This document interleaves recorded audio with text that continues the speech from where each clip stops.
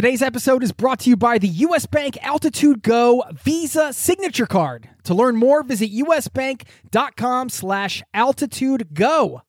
Today's episode is brought to you by Wise, the account that helps you manage your money around the world, which is huge for travelers. I've been a customer and a fan for 10 years. The Wise account helps you send, spend, and receive in different currencies fast, and they do it all without hidden fees or exchange rate markups. This service has been so critical for me in my life as a traveler, as a nomad, as somebody living abroad. And you can join 16 million customers and learn how the Wise account can help you out on the road at wise.com/travel. That's wise, wise.com/travel, or download the app.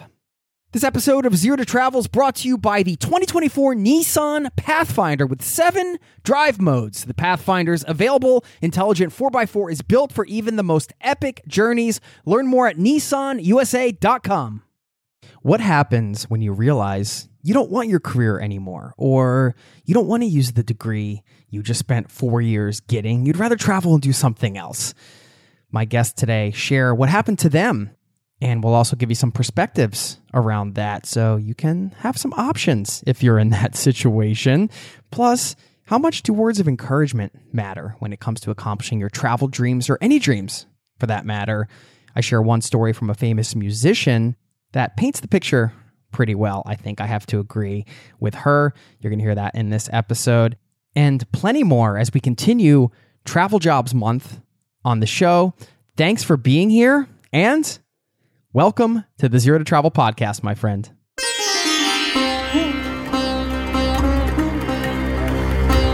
You're listening to the Zero to Travel podcast, where we explore exciting travel-based work, lifestyle, and business opportunities, helping you to achieve your wildest travel dreams. And now your host, world wanderer and travel junkie, Jason Moore. Hey there, it's Jason with ZeroToTravel.com. Welcome to the show, my friend. Thank you so much for hanging out, spending a little time with me here today, letting me bring a little travel into your ears. This is the show to help you travel the world on your terms, to fill your life with as much travel as you desire, no matter what your situation or experience. We all love travel here, and welcome to this global community, the Zero to Travel Caravan, this worldwide listening community. You're a part of it. I'm sure you can feel the vibes through your headset or your computer or wherever you're listening right now. And thanks for being here. If it's your first time listening, feel free to subscribe and join us. And we got a bunch of episodes in the archives to help you travel the world in a way that also matches your personality right now. What are you interested in? How do you want to travel? Do you want to do it full time? Do you want to do it long term? Do you want to take mini vacations, just squeeze in as much as you can on your breaks? This podcast has you covered, and I got to do something really fun the other day. I've been taking a little downtime for myself lately, intentionally, just kind of kicking back, relaxing, enjoying this nice Norwegian summer weather we've been having, which, if you've ever been to Norway, you know the weather can be a finicky friend, to say the least, especially in the summer. You don't know, you could get 3 weeks of rain and not see the sun for a month or whatever. So yes, we've had many sunny days here in Oslo, where I'm based, and decided to continue one of the challenges I posed to you a few episodes back, to be a tourist in your own town, something I love to do. And when you have that intention, when you go out the door, you get that travel vibe. And I was going to do something with one of these sunny days. And I said, I want to check out a beach. I haven't actually taken a swim in the ocean here in Oslo yet, and there are some beaches around here. I wanted to go swimming in the Oslo Fjord, and I love human-powered adventures, and I love that feeling of being on an adventure, even if you're out somewhere near your home. And I thought going for a bike ride would be a great way to do it, but I don't have a bike right now. But I do have a bike, a rack full of bikes accessible to me, because they have a wonderful bike share program. It's one of those city bike share deals. I said, I'm gonna join this bike share program and hop on this bike and take a pedal to the beach. It was an awesome experience. Downloaded this app, paid my yearly fee, and went to the bike rack, unlocked a bike, and pedaled all the way out to the beach. And I had a wonderful day out there during the week by myself, went for a swim, pedaled back, and was home in time for dinner. It was just a really cool feeling to be able to hop on the bike and have a little adventure and be out seeing a place that I live, but I'm not familiar with from the seat of a bicycle. And there's nothing sweeter to me than a little human-empowered adventure like that, whether it's a long walk or a bike ride or something that leads to some destination you haven't been before. It's a really fun thing to do. I highly recommend it. And it got me thinking about the sharing aspect of this bike share program and how easy it was to just go out and hop on a bike and have this adventure. And we don't own a car, so we use public transportation. My wife works for the company that runs the public transportation here in Oslo, so we're fortunate we get free public transportation. And I don't mind waiting for buses and things. Occasionally, when I get into a car, I miss road tripping. I miss being able to hop in my own car, throw my stuff in there, and just go wherever. But the simplicity of using public transportation and not having to maintain a car, or hopping on the bike share and not having to maintain a bike, and any type of transportation that involves grouping people together, there's something about it that makes me feel good. I feel like I'm making less of an impact. I just feel good when I do it. I can't explain it. It also complements my feelings around minimalism and just owning less and having a more simple life. I guess it's a way to take the minimalism I experienced on the road for so many years, when I just only had a backpack or a suitcase, and like I had very few possessions with me at the time, and everything I owned was basically with me. And now that I live somewhere, I've got more things, and we got an apartment, so being able to utilize some of these things gives me that feeling of freedom, of lightness, and it's just one less thing to deal with in my daily life. I don't have to worry about getting winter tires on a car, for example, and all of the things that the bills and the expenses that come with that. And after many, many years of travel, I often wonder, and the reason why I'm bringing this up is because it's just something to think about. I think as travelers, we all create a lot of environmental waste, right? We can't help it, even if we're traveling with few possessions. Getting on planes and all that good stuff involves emissions and some environmental destruction. And if you travel for many, many years and you take many flights, of course, we're all a part of that. And I have a little traveler's guilt when it comes to that. I don't know about you. So when I do these things at home, I guess I feel like I'm making up for it a little bit in some way. And anyway, the conclusion to all this is a little reminder for all of us that every little bit counts. And my hope is that the impact we make as humans and how travel changes us, how we can take those perspectives we learn from traveling and make the world a better place. I like to think that the goodness that comes out of travel offsets the environmental damage done by our traveling. I hope that is the case. I like to think that is the case.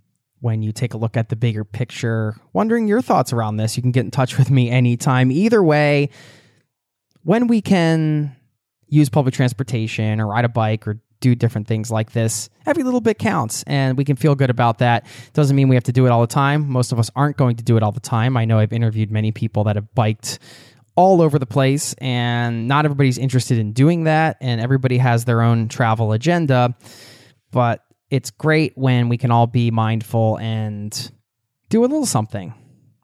Every little bit counts. That is the important point I wanted to make today. And a gentle reminder for all of us travelers that every little bit counts and we can all do a little bit each and every day. Let's do that. Let's do that, Zero to Travel community. Okay, speaking of every little bit counting, that's true for many things, right? If you're working towards some kind of travel dream, right? Every little bit counts, getting rid of some stuff or making some decisions to structure your life around this upcoming trip that you have, or recreating yourself in some way so you can travel long-term or full-time. And every little bit counts. Every little step you make, little interactions, little things add up to big things, and often unexpected things that would never have happened if we didn't do those little bits in that exact order. My guest today share their story, how their little bits added up to what they're doing today, and how jobs that paid under $10 an hour changed their lives forever in the best way possible. And how do you take a job like that to build your life around travel when you're in a career or you have a really expensive degree and you have that weight on your shoulders?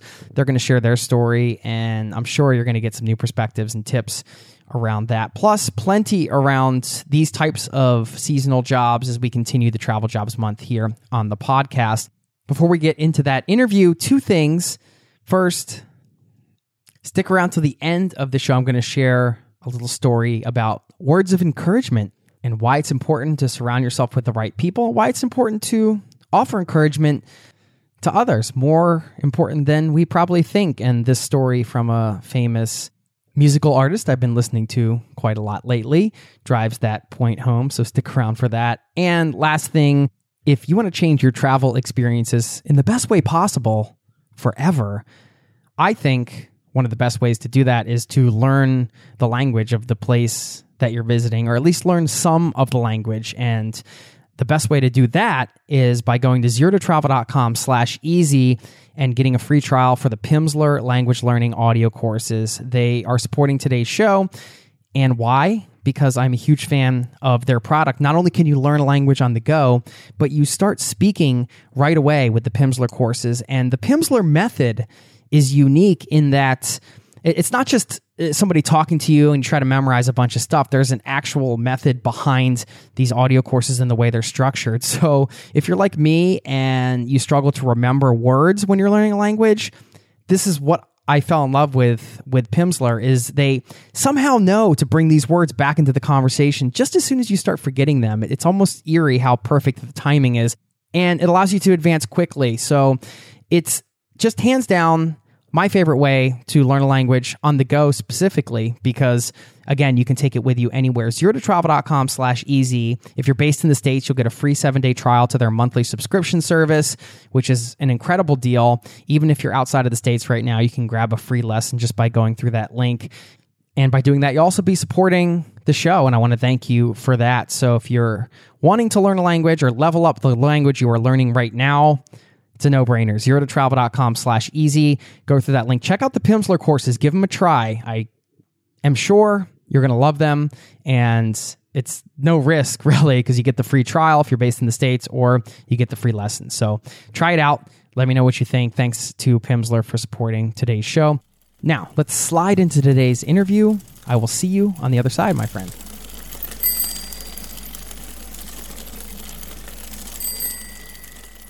My guests today are the owners of Coolworks.com, where you can find seasonal jobs in great places, everything from national parks to ski resorts, retreat centers, and more. They are here to talk about how to build your travels around seasonal work, some of those great places that can help people land gigs, and much more. Matt Moore and Kelsey Fowler, welcome to the Zero to Travel podcast, my friends. Hi, Jason. Thank you for having us. Excited to be here. Thank you. We were just chatting a little bit before the call. You guys, I know, are in Colorado, which is, as I was mentioning, a place I miss very much, and I see the sun shining in the background, so you're making me a little jealous there.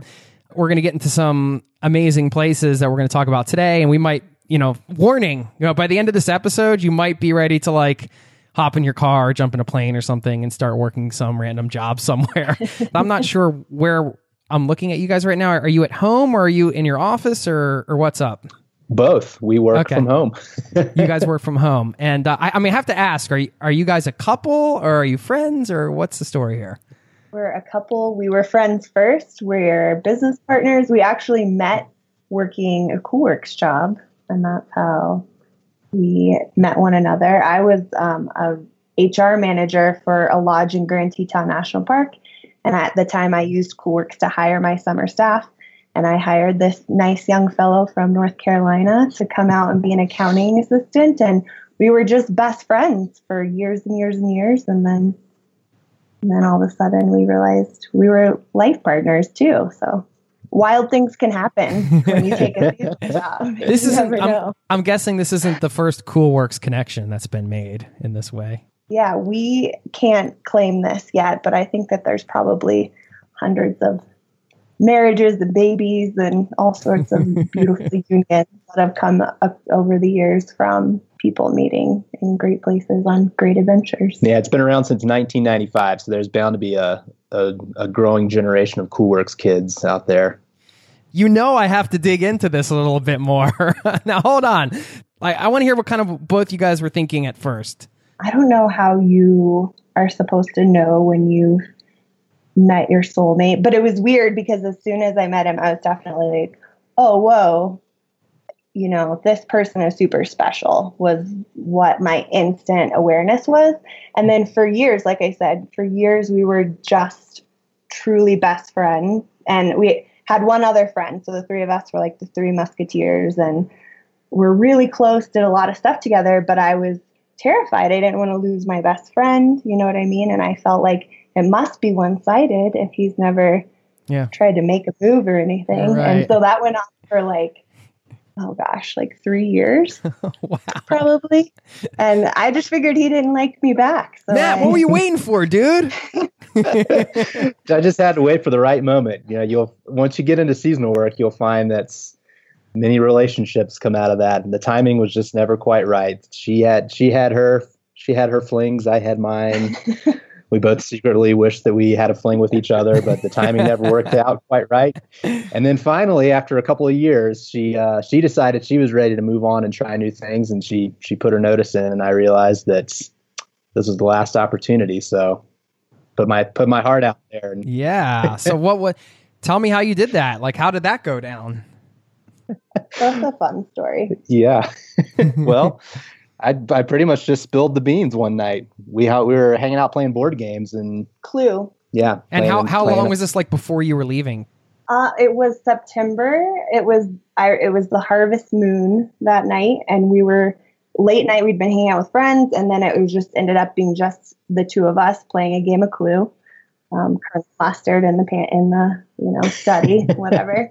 And so it was September. So I think I was due to be finished that November, but I was going to end up being around for a few more months to train the gal taking over for me. So it was close. Yeah, we're cutting it close to the wire. Until the minute. All right, so what did you say? Like in between, like, is it the professor with the pipe in the lounge or whatever? I don't even remember the game of Clue. I think we weren't really paying attention to that, and I think I pretty much just laid it all out there and said, by the way, I'm been secretly in love with you for 4 years, and I think the first thing you said was like, oh my gosh, this means we're going to have to get married now, right? Like, this is once you put something like that out there, we've been friends for so long, there's no going back from this. It's like, yeah, I think that's pretty much what the deal is now. So it was terrifying. And so people still ask us today all the time, like, are you guys married?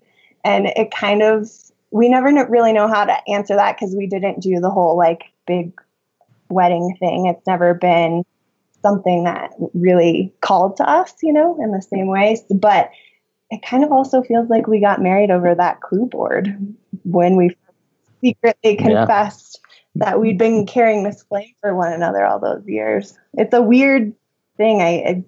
It's hard to explain, but from that moment, it's like, well, it's a done deal. I was terrified because I was trying to grapple with, I thought this was just one-sided for all this time, and now I'm realizing I'm like done, off the market. The search is ended. You knew. I was getting the chills, by the way, when you were telling that story, Matt. That was super sweet. And then, of course, I was also visualizing like some dramatic pause, and then you guys totally like hardcore make out, like like they do in the movies. But I don't know how it went. You don't have to get into all of it. But there was a little bit of that. But to be honest, I couldn't look at him because I was freaking out at the same time. So I was like, oh. And all of that with the Tetons in the backdrop. I don't know if you've ever seen them in real life, but it's the perfect setting for a love story.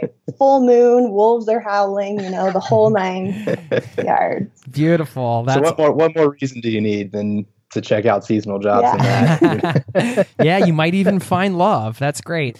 When you guys got into seasonal work, and you can each share your respective stories, was there like a grand plan to like, hey, I'm going to travel and I'm going to do this thing? Or was it just more like a, hey, I'm just going to go on this adventure and then get a real job after? Or was it like, I'm just going to go and see what happens? What was your mindset when you got into it?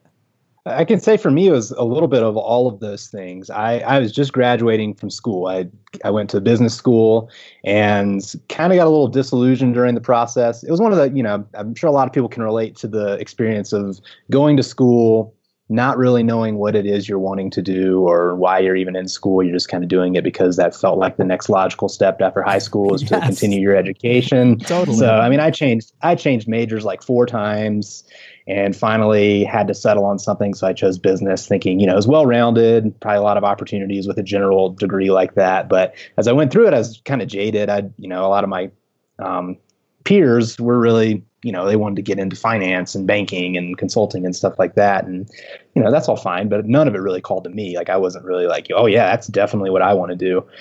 So I got to graduation and finished up and was like, I don't really want to pursue any of these traditional opportunities. So I started looking around. I had done very little traveling growing up. I'd been out to Colorado a couple times from North Carolina for like family ski trips. But I had never driven east of or west of the Mississippi before. That was really the only other part of the country I'd really seen before was Colorado. And I loved it, had great memories of it. And like, you know what, I want to take this opportunity to see if I can find a job out there, see if I can explore and, go experience more of the country.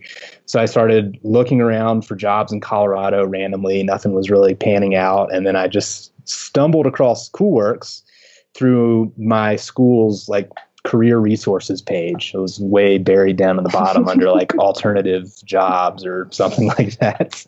And then I opened it up and there was a picture of the Tetons right on the home screen and some lodge was hiring there. And I was like, holy crap. Like I'd never seen these mountains before. I didn't know they existed in the United States. I don't think I was even quite sure where Wyoming was, but I was like, that place looks amazing. I want to go there. So I just put in an application and maybe 2 days later, I got a phone call from Kelsey here telling me more about the job and your future interviewed soulmate. with That's right. That's right. Yep. Destiny was calling. And so, I mean, I don't think I'd even told my parents. I think I told my parents that I was maybe interested in moving out west or something like that, but not that I was applying for jobs actively and maybe going to move to Wyoming. She called. I talked to the person who would end up being my supervisor for a little interview. I think I accepted the job pretty much that same day. It was a $9 an hour seasonal accounting clerk position. So counting money at a desk all summer.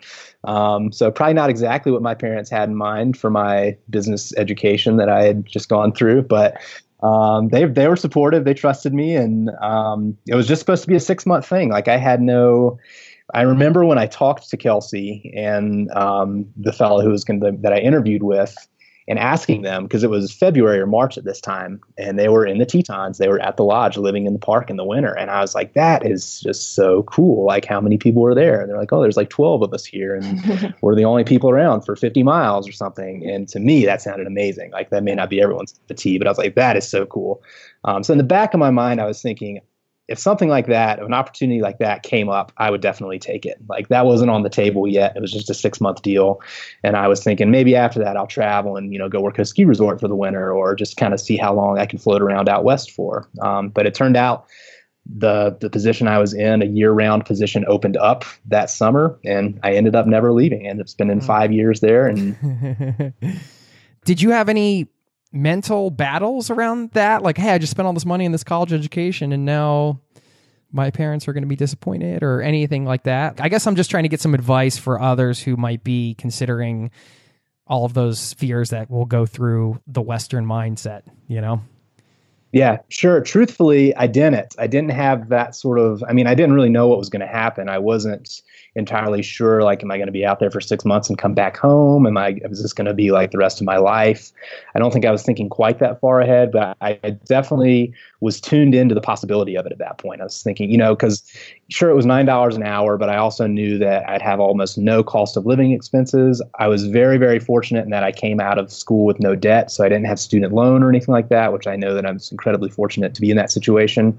But the living conditions that came with the seasonal job really allowed me to consider, like, okay, I'm not going to be making a ton of money, but I'm not really going to have a lot of expenses here either. And then once I actually got to the property and I started meeting people that had been doing it for years and years, then the light bulb really came on. I was like, wow, this is something that people already are doing. Like, this isn't like an original idea for me or anything. Like, this isn't all just kids that just came out of college and are planning on being here for 6 months and then going back to the real world. Like, this is their real world. The idea was already there for me. I hadn't made a plan to go out for years, but I was open to the possibility before I left and thinking that this could very well turn into the rest of my life. And I was very fortunate that my folks were supportive. I remember when I left North Carolina, I was leaving my driveway and my mom bursting into tears and later telling me, she's like, I knew that you weren't coming home. She's like, I knew that you were gone. You were leaving for good. Oh man. Those moms they've been known to burst into tears a time or two.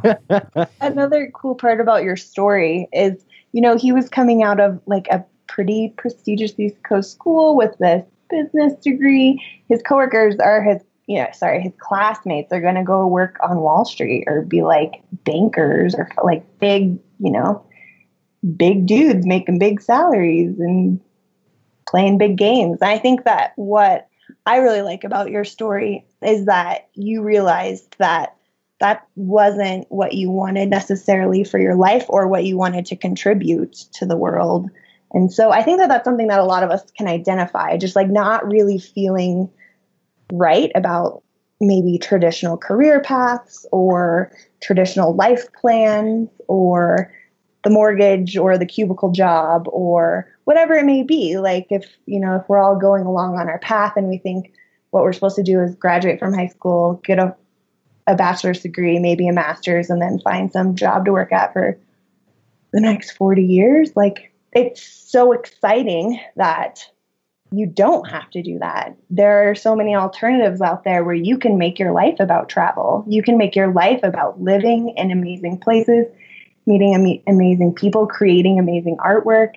And you can not only survive, but I think that there's an argument to be made that you can thrive doing that, because even though it is the $9 per hour job, you're not commuting 45 minutes each way. You're not paying to get to work every day. You're not maintaining the wear and tear on your vehicle.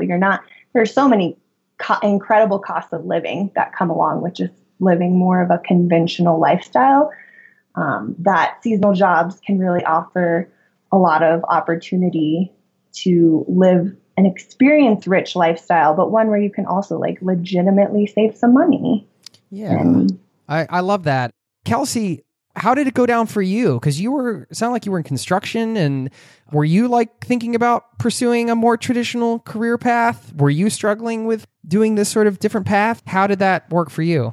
Yeah, I was struggling is the perfect word. Okay. For me as a young adult, late teenager, I just struggled as a teenager. Construction was the family business. So I had the amazing opportunity to like buy a piece of land and build a couple spec houses at 18, 19 years old, like be a general contractor and hire the plumber and hire the electrician. That's badass. Hire the freight. It was pretty badass. And I have my dad to thank. I mean, he definitely pushed for me to do that. And it was an incredible experience, especially at 18 years old. I was doing that in summers in between school. So I only had a little bit of savings that my parents were able to set aside for me to go to college. I only had about a year and a half's worth of money. So the building house thing was something my dad thought maybe I can help her do this because that's his trade. He's been, doing it for years. And then that could be a way for her to put herself through school, raise the money to do that. So I was kind of bouncing around between going to school in Durango, Colorado, and then I'd come back home during the summers and try and build a spec house. But just a random summer, spec house. That's like pretty cool. House together. Yeah. Gosh, I feel so lazy now with my summers when I look back. I was terribly lazy while doing it, so let me fool for it all. I was your total typical 18-year-old brat face. But so I came to like this crossroads where I pretty much I didn't have a piggy bank in my pocket. Like I'd gotten the house built, but it hadn't been sold yet. So I hadn't gotten that payday. I'd run out of, I'd used up the funds I had. So I was kind of in this position of like, one, is college where I want to be? Do I know what I want to spend the next 3 to 4 years pursuing? Do I know myself enough for that? And if I do, am I prepared to go into debt? Like, am I prepared to take on loans? Those are smart questions that most people don't ask themselves. Kudos to you for like even stepping back and asking yourself those questions. I don't know if I like phrased them that maturely at the time. It was more like, I don't know about this college thing.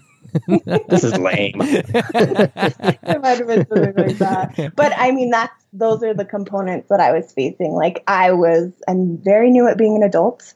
It was, it was going to be on me though. Matt was super lucky. His parents were able to just put him through school, and that's amazing. But for young folks that don't have that opportunity, like I think now, especially now, and this was 10 years ago when I was facing these questions, but now it's even more serious, with the student loan crisis that's like going on and affecting people our age. So I think it's really important to stress, like, take a minute to just ask yourself those questions. And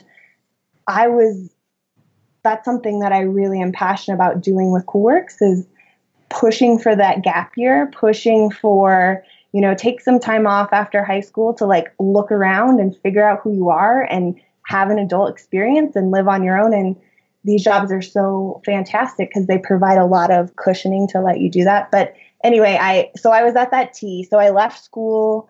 I kind of floated around here in the Denver area for about a year. This is where I'd grown up. Went to a lot of concerts, lived like a 21-year-old does when they first turn 21. And then just realized, if I sit around and do this, I'm just going to be stagnant. I'm going to be in one place. I'm going to still be hanging out with all my friends from high school. And is that really the future I want? So I have a cousin who had worked on like a dude ranch in Montana. And so I knew that this sort of weird, interesting job opportunity was a thing because she had done this. And at that time, she was living in Jackson Hole, Wyoming. She had gotten a job there. And so we went up to spend a Christmas up there. My dad and his sister and cousins, just like a little family Christmas in the Tetons. And they got me, like they do so many. Again, like Wyoming's the next state over from Colorado. I was born and grew up here, and I had no idea that a valley like that a place like that existed. I had never really learned a lot about our national parks in school. Maybe I just wasn't paying attention that day. I'm not saying it wasn't taught, but when I got there and I experienced this place, I was just really blown away. And so I asked my cousin how she had worked on her dude ranch in Montana, and she told me about CoolWorks, or maybe I started Googling cool summer jobs. So I used CoolWorks. Really similar story, got on there and started looking around, was looking for that area because I knew I'd have a family member close by, and I was a big scaredy cat when contemplating doing this. I was so terrified to do something like this on my own, but got a front desk job that paid $7.50 an hour. So I've even got you beat there. And it was a 6-month gig, similar like May through October. Drove up there 8 hours, and you would have thought I was like sailing to the new world, not sure if the globe would be round or a square or something. Like, I was so scared. I cannot even tell you. I got there and was going to eat graham crackers in my dorm room because I was just petrified. It takes a lot of courage to saddle up and go out into the world and do something on your own. But I did it. And I think taking that first step of taking that front desk job opened up so many doors for me to continue to stretch and push myself in the way of travel, in the way of seeing the world, in the way of being willing to try stuff. Once you take that kind of first step and learn that you don't die, you're exceedingly, more sure that you can do other things like that. So I loved working at the front desk. It was the funnest job I've ever had. At the end of the summer, a similar thing happened to me, which is that the management of the lodge approached me about a year-round human resources assistant position. So I was very, very lucky that the first seasonal job I ever took at the end of that season became a full-time opportunity to live and work in Grand Teton National Park and get all of the benefits that come along with that. But my plan also at the end of the summer was going to be to go to the San Juan Islands or Southern Arizona. I was looking at like, okay, what can I do next? How can I keep this going? Because it really is a seasonal job has a lot of the best things about traveling. You know, you get to meet incredible people, you get to be in incredible places, then you get to do it for an extended period. So I was definitely had a taste for it at that point. How hard is it to keep things going? Is it hard to keep finding new gigs and all that, or is that an overblown fear? It's incredibly easy, which especially now. So the seasonal world can change depending, just like any job market can change based on, depending on what's going on with the economy. So back in 2008 to 2009, when all of that stuff happened, jobs were harder to come by, and that would be true in a traditional setting as well as it was more competitive in a seasonal world. But no, especially now, but I think overall in general, seasonal work is such an easy and great option. Like Matt was talking about how quickly I hired him, and that's a common thing that you'll hear is, I applied, I got a call a few days later from the Grand Canyon and I bought a plane ticket. Like, it's great for not only if you're going from seasonal job to seasonal job, but say you just got back from 3 months in Southeast Asia, or you're kind of plopping back down from some other great adventure. It's like it's always there, and it's pretty darn easy to just kind of click in and grab and go. If you're willing to be flexible, there's trade-offs. Like, it's not incredibly easy to do with a dog or kids or a lot of worldly possessions, a U-Haul trailer full of junk. Like, none of those things make it easy to just grab and go. But if you've got that traveler kind of lifestyle, they're really accessible.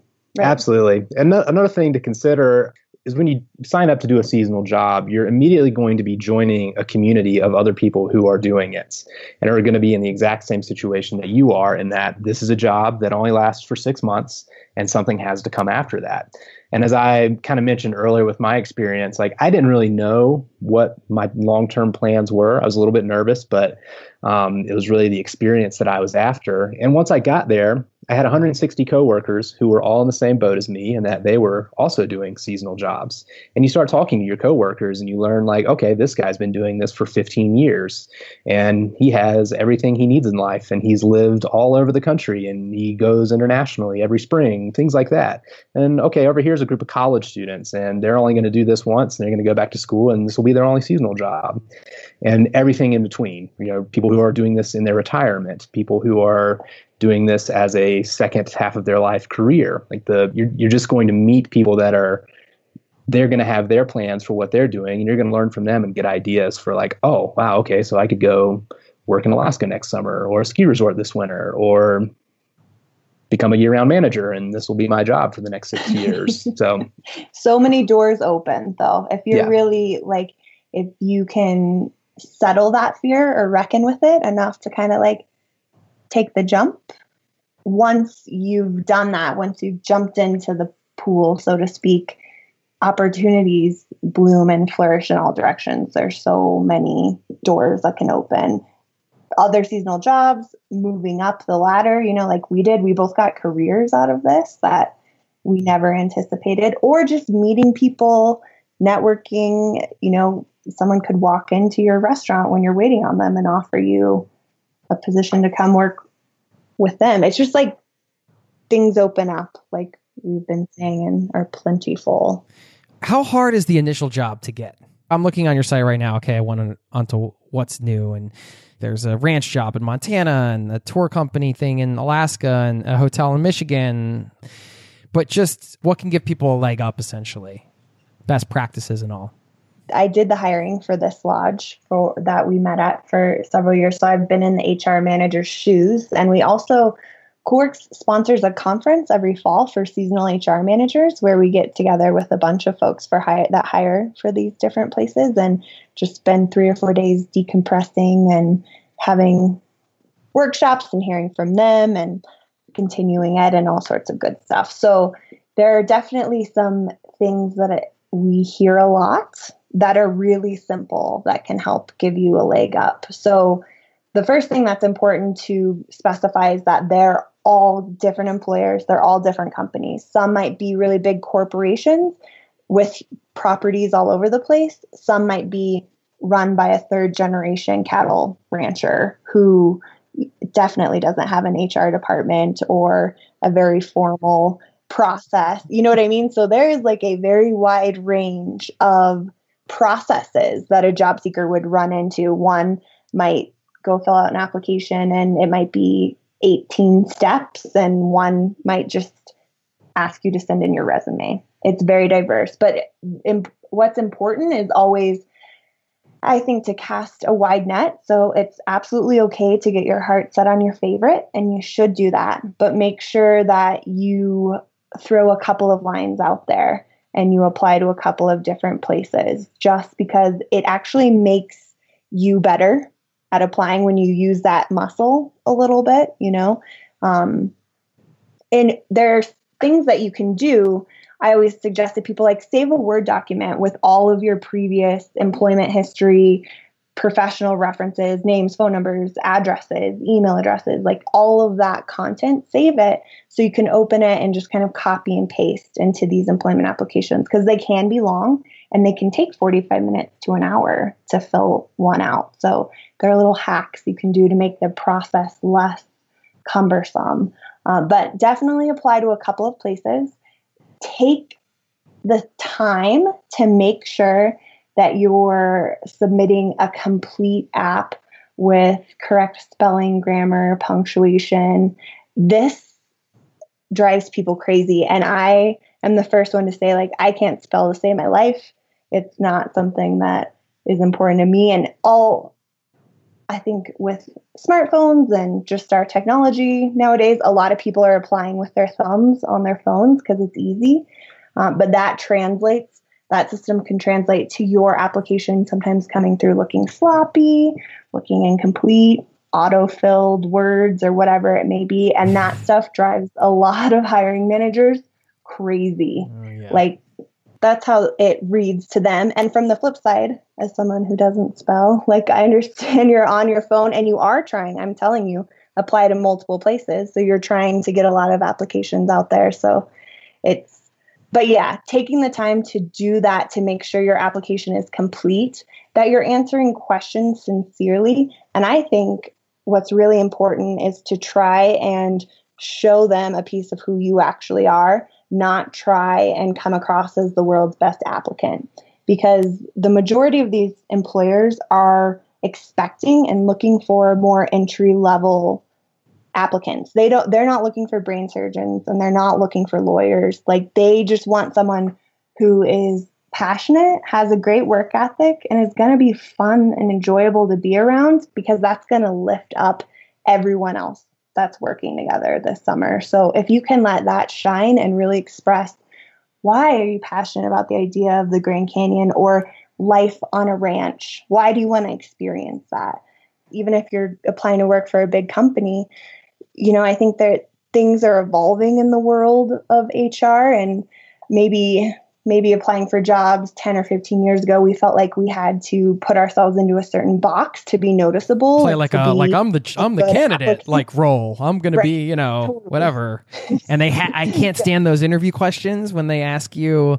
It's so funny because I do these interviews, but I'm terrible at getting interviewed. I've bombed so many interviews for jobs. Like, I don't even know how I've gotten some of the jobs I've had, but they ask you those questions like, you know, tell me about your biggest weakness or whatever. And people always are like, I work too hard or something. And it's like, all such freaking BS, you know, like, too qualified. Just right. Be real. Or where are you going to be in 5 years? Or yeah, all of that, like, traditional.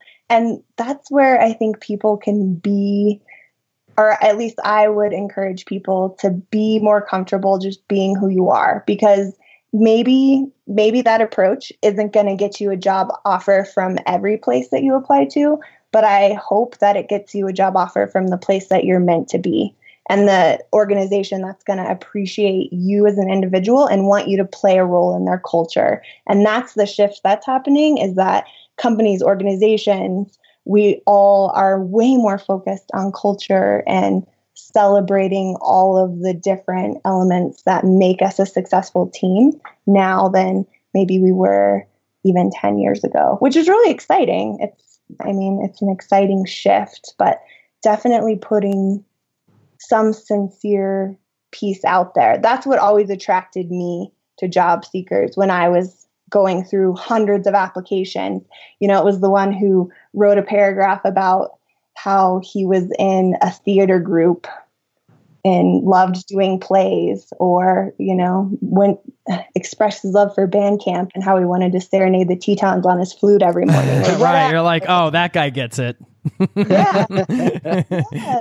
You want cool people to come do this with you. So don't be afraid to show them why you're actually a cool person and not just a candidate. Matt, as far as like times of year to apply, are there certain, can you just highlight maybe some of the, if we're going by the 80-20 rule, like the 80% of the jobs, like what are the best times of year to apply for those?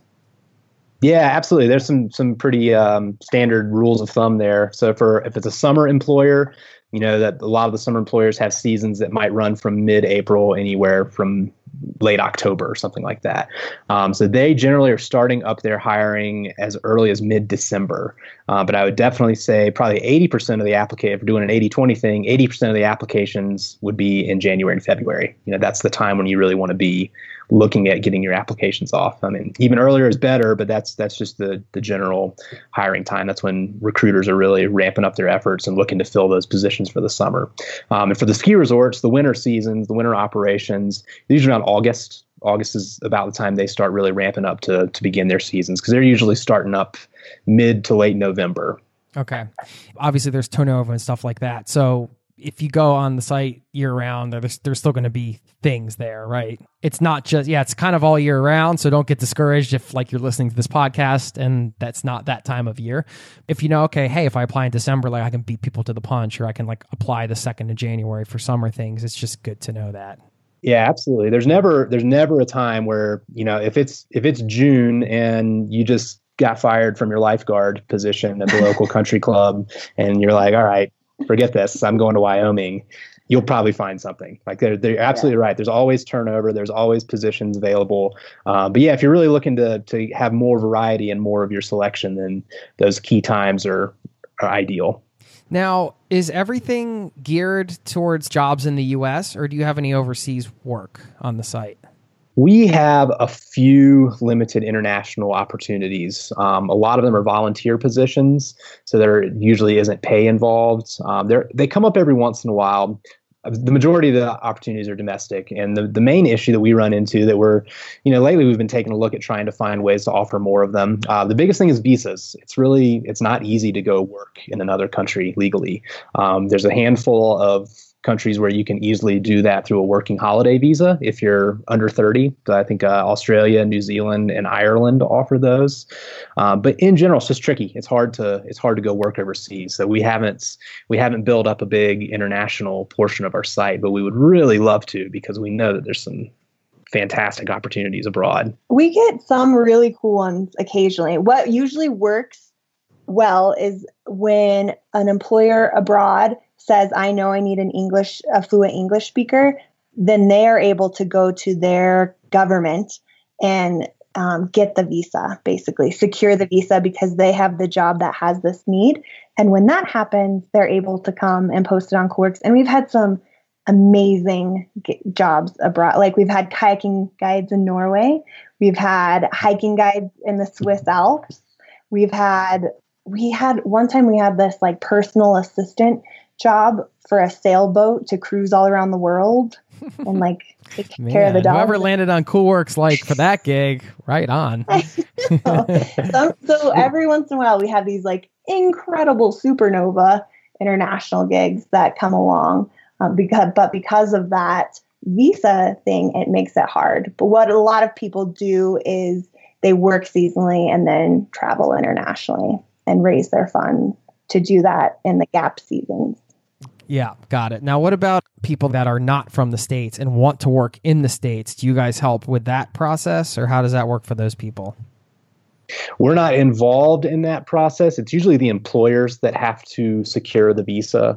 It's tricky. The J-1 student visa program is something that a lot of employers take advantage of. So it allows international students to come work in the United States for, you probably know that, is it 6 months or? No, it's a maximum of, I think, 4 or 5 months with a mandatory 1 month travel window. So the U.S. is offering this visa out to university students from around the world. And it's basically the aim of the program is for them to do a cultural exchange and work on their English. So the idea is by coming and working here for a summer, they can do that, but they have a mandatory travel window built into that. So generally those visas are only going to be available to university students, and it's usually they can work for 3 months.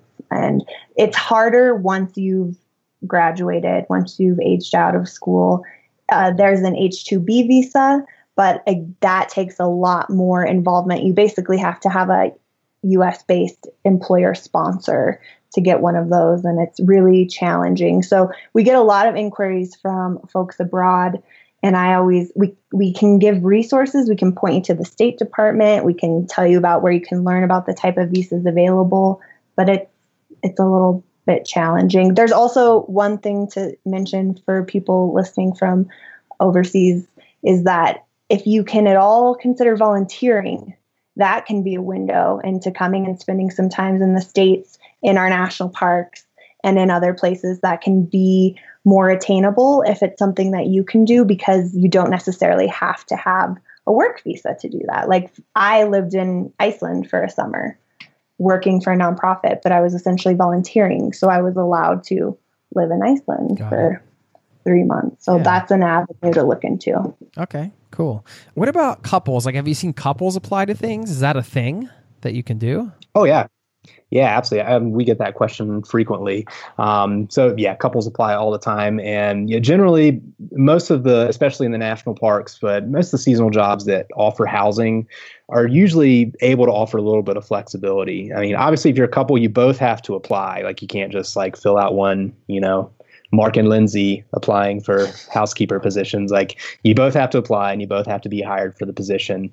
But once that happens, most employers are usually able to accommodate by, you get your own private room together or something like that. So that's the thing. And they'll either accommodate or they won't. There are still some places where it's very strict male only dorm, very strict female only dorm, and a married couple or a couple traveling together is well, we're not going to go work there because I want to be roommates with, my spouse and not some random person. But there's lots out there that do have and can accommodate couples housing. So what are sort of the general things that a seasonal worker should expect to be given in terms of perks or things that are included with the experience? That's a really important thing to be aware of and be paying attention to when you're applying, because there's so much diversity in housing. There are places in Alaska where you might go and you live in a tent cabin without running water for the summer, and they have a shower house and a cooking cabin, but housing can range from a teepee to dorm style rooms to private cabins to trailers to houses where maybe you share a kitchen but have your own room.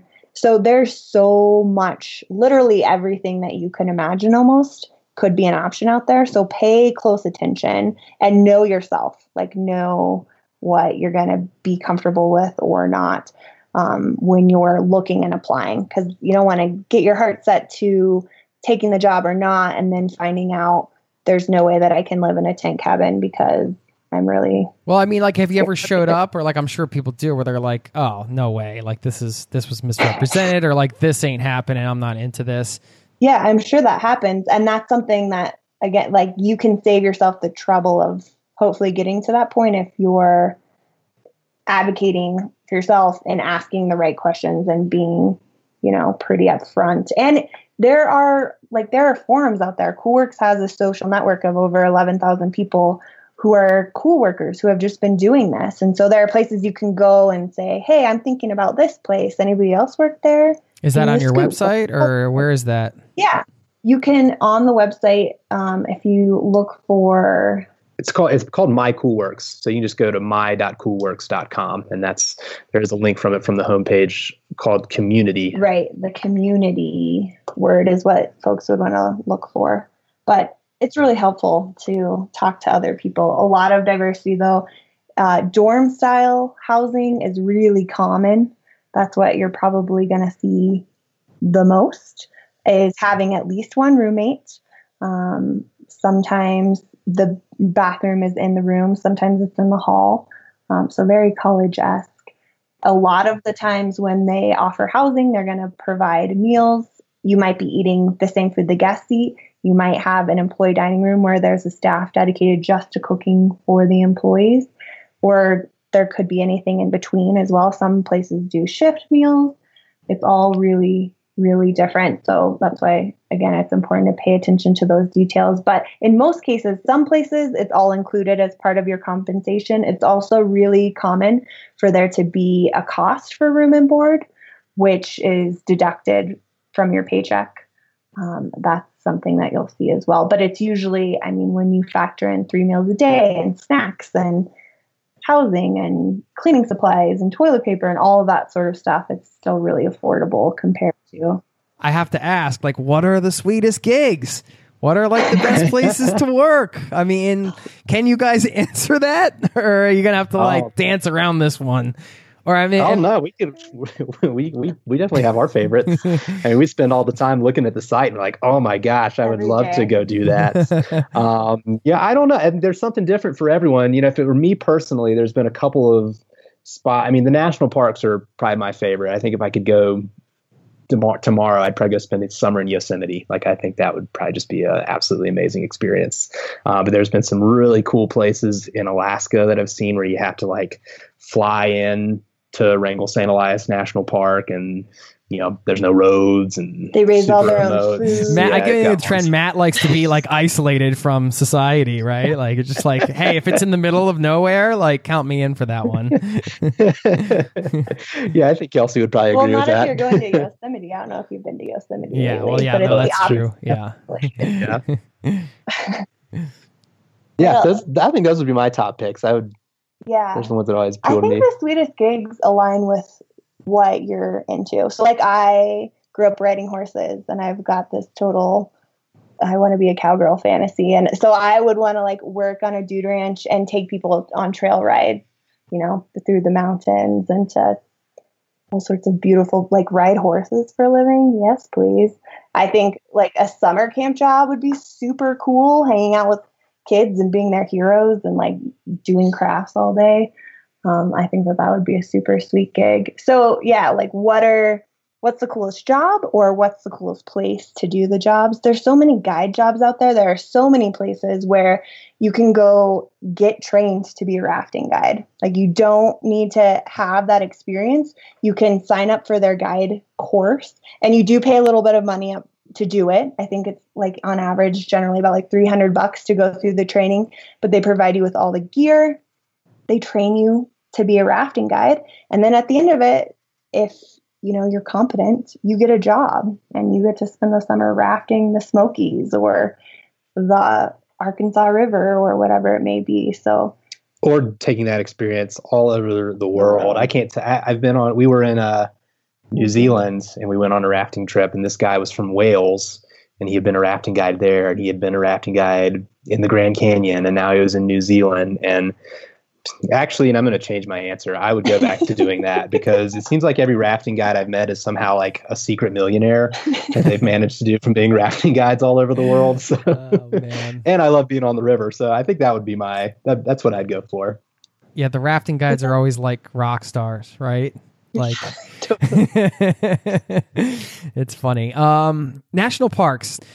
Are you living in the park, or are you typically outside of the park? You're typically in the park, and It is just an amazing experience. The national parks, especially in peak summer season, they get busy. So, I mean, it's just the work is very busy. It's just a mad rush every day. But I don't know, part of that is it's also a rush. Like, it's exciting. Like, people have come from all over the world to come see this place and spend a week in this place. And you're living there for 6 months. So you don't just get that 1 week experience that everyone else is getting. Like, I could get off of work and ride my bike to one of the most famous trailheads in the country that people had been planning for years to come do this hike. You really get to see the entire thing, and you get to see it when there's snow on the ground. You get to see it when the leaves are changing. Like, you get that entire full season experience, and it's really magical. Just switching gears a little bit, because this is fascinating to me that you guys have lived this, sort of seasonal lifestyle, and obviously clearly both love the outdoors, and I can relate to that because I've came from a similar background, and you'll see what I mean in a minute, but I worked a lot of contract jobs, and then I was on the road for a while. Anyway, I started getting into this location independent business type stuff. Now, you guys have bought Coolworks from the former owner, which I actually have had the pleasure of having on the show back in, I think it was like episode 58 or something. I don't know. It's been a while, and he's such a great guy, and it was just a pleasure to have him on. But you guys have taken over Coolworks, and now I imagine you're in front of the computer a lot more than you were before, and like, it's a totally different lifestyle. So how did the buying the business thing go down? Like, when did that happen? And then we can get into how the lifestyle change has been for you guys. So that process took place throughout a good portion of 2016. Bill Berg, the former owner and founder, yeah, important to the granddaddy or the daddy of Coolworks. Man, he made it all happen. Yeah, so he started in 1995, and he'd let the team know that he was ready to move on to different ventures and was interested in entertaining offers. And so we put our brain together and went through that whole process, made him an offer, and we took over officially January 1st of 2017. So we're going into our second year of it right now. We had both been working for Coolworks previously. Kelsey for longer than I had. She had been with the company about 3 years at the time, and I had only been with the company for 6 or 7 months. So the lifestyle was already something that we were kind of used to, working from home, working remotely. And, it's something that we both really actively wanted. I had been working down in the city of Denver for a couple of years, doing a commute, 1 hour commute every day, 2 hours round trip. So that's, that adds up over time. And we both kind of really put all of our focus and energy on, let's both try and find a way to work remotely, work from home. Like, I don't know how that's going to pan out or how it's going to look, but, we really both wanted that, just to continue to have that sort of location independence. And it's not without its challenges. It's something that we both love, and we both acknowledge that I don't know how it would be possible to go back to like having to show up at an office every day. Like, that would be just crushing. Unless your office was in front of the Tetons, or whatever, like you used to do. That's probably what I'd do. I'd go ask my old job back. But it is absolutely a wonderful thing, but it's not without its challenges. One of the things we notice is that it's very hard to not pick up work any time of day, all day long. Like, you can work from the moment you get up until 7 o'clock at night. It's really hard to break away because it's always there. So you kind of have to like create your own boundaries. You have these built-in boundaries with a traditional job in that you have a schedule and you have a location where you show up, and typically you don't take your work tools with you.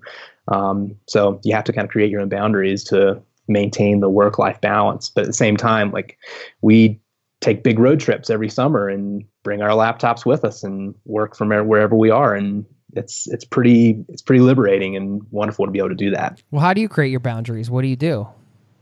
We're terrible at it. Yeah, you tell us. You have any good ideas? It's tough. There's certain times when it's work, for sure, where you're like, I have to answer all these emails or whatever. But then when it's blending with, I guess I'm technically working right now, and so are you guys, but I hope you're having as much fun as I am. Absolutely. I was just curious to talk to you guys about that, because to be out more in nature and to be more sort of in the real world, and then go into like a very computer centric position, is challenging. I mean, there are so many pros, but also I think, like, let's just be honest about the cons. It's not a totally healthy, at least I'm speaking for myself. I've got a beautiful standing desk out there and I don't take enough use of it as I should. Like, it's hard for us, like, have a balanced eating, outdoor, all of those sorts of routines that you would just normally have from having a more traditional job, or even having a job, as opposed to, I think a big part of the shift that's been hard for us is transitioning to being owners, because then it's even harder to tap the brakes and put those boundaries in place. Then we are pretty bad at it. We have a list on our refrigerator about screen rules and when they have to be off and on, and like to try and create some personal space and life space, and how we should take a walk every day. And I mean, maybe we hit all of those like once every couple of weeks when it's supposed to be daily. Yeah. It's hard. And then you guys also, you're a couple and you're living together and you own the company together and everything. So that can be tough. Yeah, it gets complicated. Yeah. It's been a growing experience for sure. I think the first year was hard. The second year feels a lot better already. So that's exciting.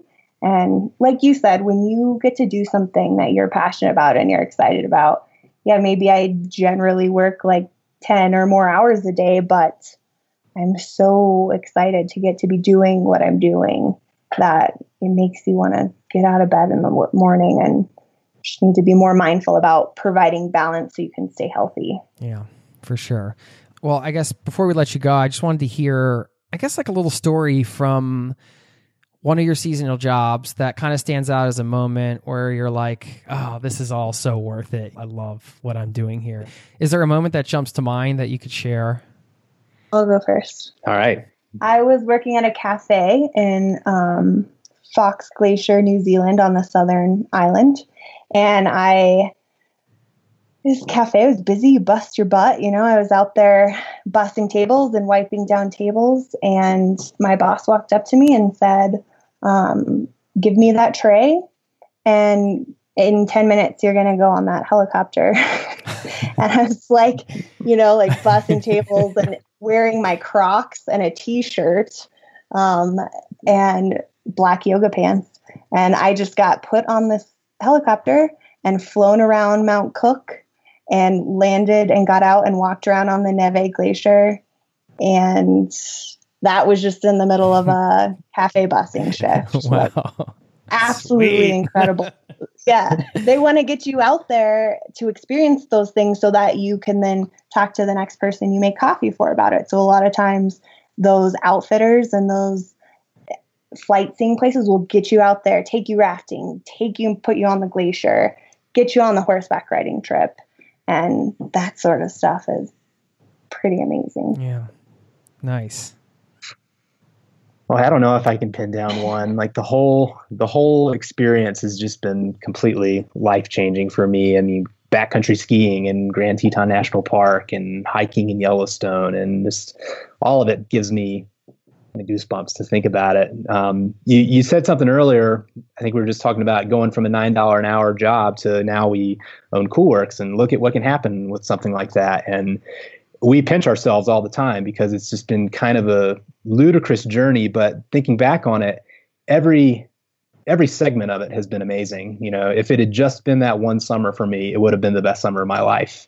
If I had stayed at that lodge in the Tetons where I worked and was still doing that today, it would still be the best job and the best experience that I could ever have asked for. So every step of it has been amazing. But yeah, anything can come out of it. But even the shortest little bit that you get out of it is going to be worthwhile. Like everything's just been beyond what I ever thought it was going to be. I love it. Well, I truly appreciate your time and you guys sharing your wealth of knowledge and wisdom around seasonal work with us. And I mean, like I said in the beginning of the episode, I was warning you if you might want to, I don't know where you are when this is hitting your ears, but if you're looking into doing some seasonal work or something like this, or any of this is resonating with you, definitely encourage you to check out coolworks.com. As you can hear, Matt and Kelsey are the real deal. I mean, they've done it, they've lived it, And now they're running the company and helping more people do it. I just love the enthusiasm, and it's been really a great pleasure to get to know you guys. Hope we can cross paths here soon and look forward to staying in touch. Thanks again for your time. Thank you, Jason. Come Colorado and we'll go camping. Sounds great. I'm in. All right. All right. Cheers.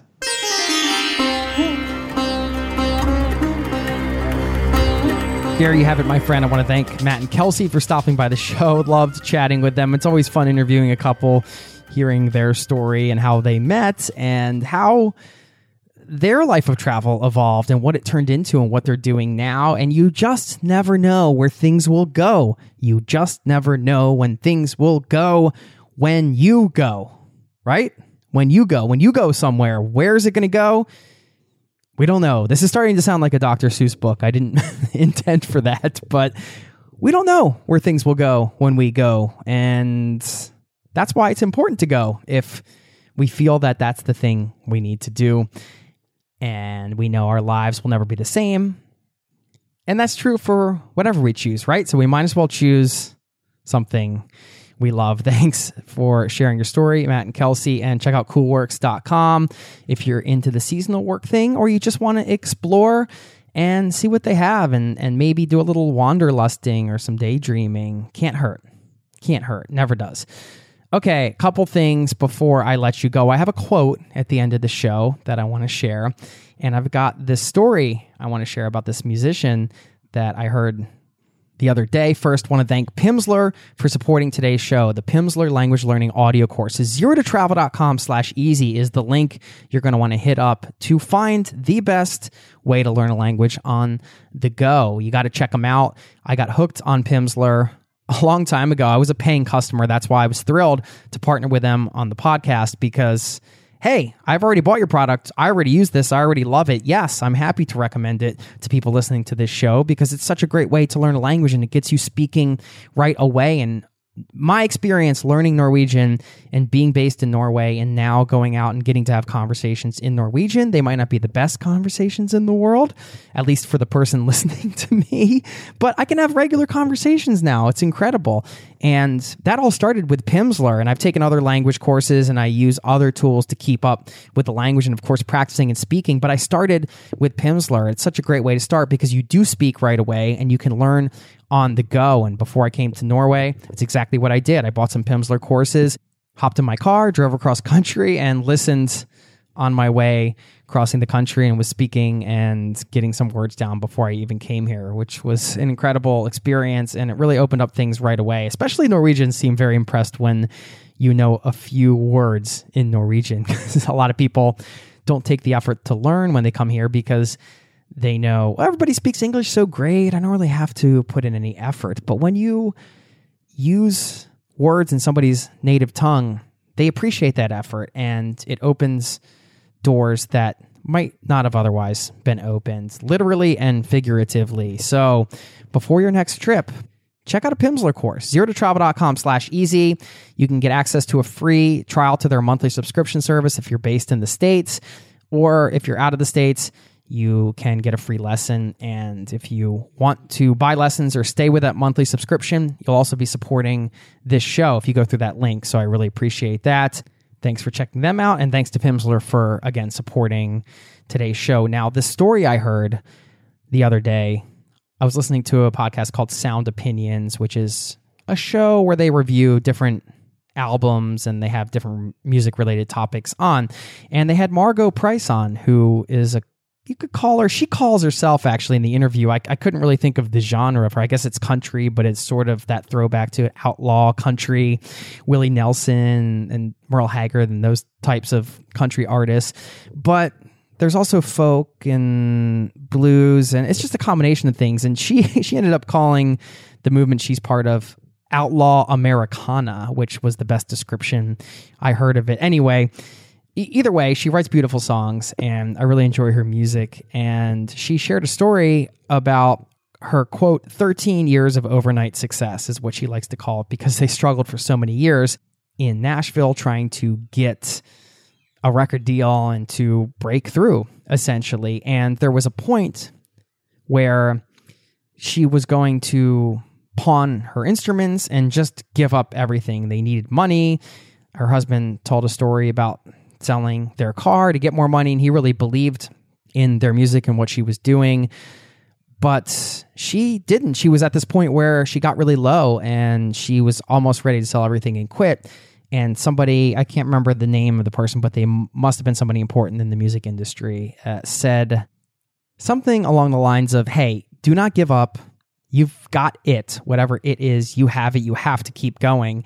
And she said that got her through at least another 6 months. Just those words from that one person got her through the next 6 months of her life to keep doing this, as they were, again, trying to struggle and make it and playing in empty venues and all of this stuff that, it's so easy to see success and think, well, that just happened and they just have that gift, but everybody works for these things. And I just thought it was a beautiful thing that a person could say a few words to another person, and that would be fuel for them to keep going, keep pursuing their dreams. And I just wanted to bring up the story because it's important to remember that our words do matter. And if you are chasing travel dreams or other dreams and you're not around other people that are doing it, then get around other people that can support you and provide those words of encouragement. And do not underestimate your ability to make an impact on others and to offer them words of encouragement for the things that they're going for and some validation. Even though we all shouldn't look for external validation and we should go within for that, it's nice to hear from other people that you have support and that you have somebody in your life who has your back and isn't judging you and believes in you. That's a cool thing. And I wanted to leave you with this quote that ties in with all this. It's from Unknown. What a weird name, Unknown. That person really has said a lot of wise things. No, I couldn't find who this quote was attributed to, and I looked all over the internet, but it says Unknown, so I'll share it. And if you said it, then you are a wise person, my friend. Okay, the quote is, "A word of encouragement during a failure is worth more than an hour of praise after success." That wraps up another episode. Thanks for being a part of the Zero to Travel caravan, this listening community. You beautiful person, you. Thanks for spending your time with me. You have a lot of things you could be doing, but you're here, you're hanging out, you're listening to this show. If you're new, again, welcome. Feel free to subscribe, and I really appreciate your presence here. This is your show. This is a community-powered show. This platform is for you. I happen to host it, but I make the show for you. If you have any feedback you want to give me or guests you want me to have on or anything, you can reach out anytime. My email is jason@zerototravel.com. Hit me up anytime. I'd love to hear from you. Thanks again for listening, and I'll see you next week. Cheers. This podcast has been brought to you by zerototravel.com. Ideas and advice to make your travel dreams a reality.